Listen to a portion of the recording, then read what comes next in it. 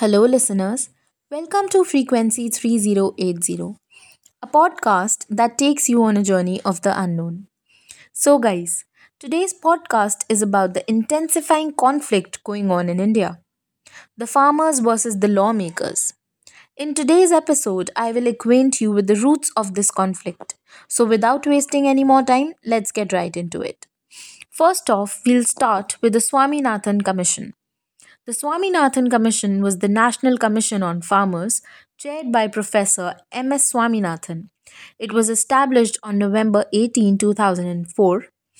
This commission submitted five reports through the period of December 2004 to October 2006. The recommendations of this commission included land reforms, irrigation reforms, affordable health insurance, etc. The Commission also recommended that the minimum support price should be at least 50% more than the weighed average cost of production. Following the extensive farmer protests from 2020-2021, which marked one of the lengthiest demonstrations in history, the agricultural community is once again taking to the streets, passionately chanting Dilli Chalo. Despite the repeal of three farm laws, what factors are prompting farmers to continue their protests? So let's have a quick flashback. In 2020, farmers staged protest at Delhi borders opposing three farm laws, ultimately resulting in the repeal of these laws in 2021.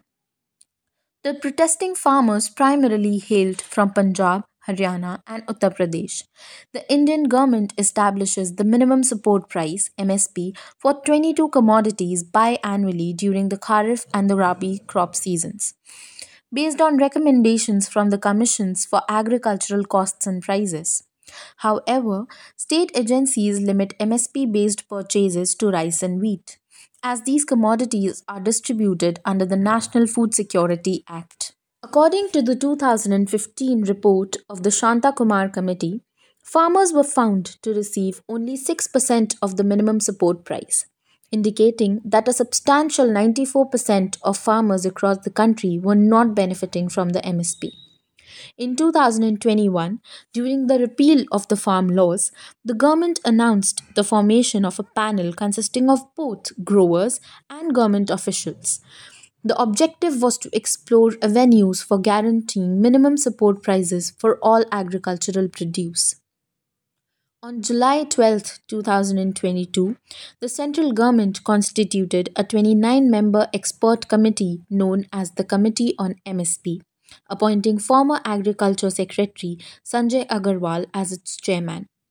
Notably, states like Punjab, Haryana, and Uttar Pradesh were not represented in the committee. Additionally, concerns were raised about the absence of economists or experts who had opposed the farm laws from being included in the committee. In the ongoing farmers' protest, farmers, dissatisfied with the inconclusive discussions with union ministers, are alleging that the government is not expeditiously fulfilling its commitments. Participants from Punjab, Haryana, and Uttar Pradesh are route to Delhi as part of Dilli Chalo protest, advocating for legal assurances regarding the minimum support price. There are certain demands that the farmers have posed in 2024. Let's get to learn one by one. The first farmers' demand in 2024 is that they require a law guaranteeing minimum support price for crops based on the Swaminathan Commission's recommendations. The recommendations encompassed various areas such as land reforms, irrigation reforms, and affordable health insurance. Demand number two by farmers in 2024 is withdrawal from the World Trade Organization. World Trade Organization is the only international organization that deals with the global rules of trade. Its main function is to ensure that trademark flows as smoothly, predicting, and freely was possible. India became a member of World Trade Organization in 1995. India repeatedly faces scrutiny for its agricultural subsidies in the World Trade Organization. World Trade Organization's agreement on agricultural has rules for all domestic support given to agriculture producers. Other demands in 2024 are Crop insurance schemes should be in line with the Commission's report given in 2006. Complete loan waiver for the farmers and farm labor should be given by the government. The farmers are demanding that the government honor a pledge to double their income which it made in 2016. They are also demanding compensation for families of deceased farmers from the previous protest in Lakhimpur Kheri, including a job for one family member.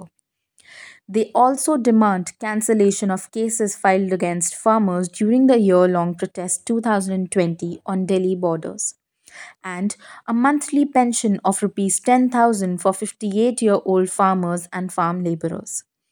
These are all the demands posed by the farmers for which they are still protesting. Although the protest is confined to the breadbasket state of Punjab for now, the complaints of falling incomes resonates more widely, highlighting a perception in India's huge rural hinterland that the government had done too little to support the farming community and raise living standards.